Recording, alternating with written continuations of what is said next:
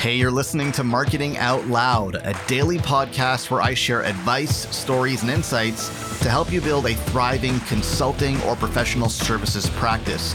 To subscribe to the show, head over to marketingoutloud.fm. Imagine you're having a sales conversation with, let's say, Sir Richard Branson, big, giant personality, big name in business, and he's trying to sell you something.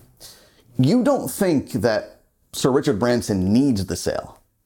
You don't think, oh, he really needs me to buy this thing, right? This $10,000 product or whatever it is. Like, oh, he really needs this from me. No, it's Sir Richard Branson. He's way bigger than the sale, way bigger than you even, right? He doesn't need anything from that sale. There's nothing in it for him to close the sale, right? It's your benefit. You're going to get something out of it. Well, the same is true for the way that you interact with your prospects. If you bring need to the conversation, guess what? Need kills sales.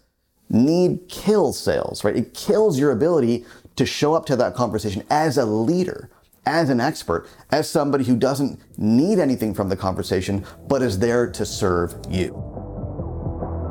Hey, thanks for listening. Do me a favor, if you like what you hear, go on iTunes and leave us a rating and a review because it helps more people discover the show. Thanks so much.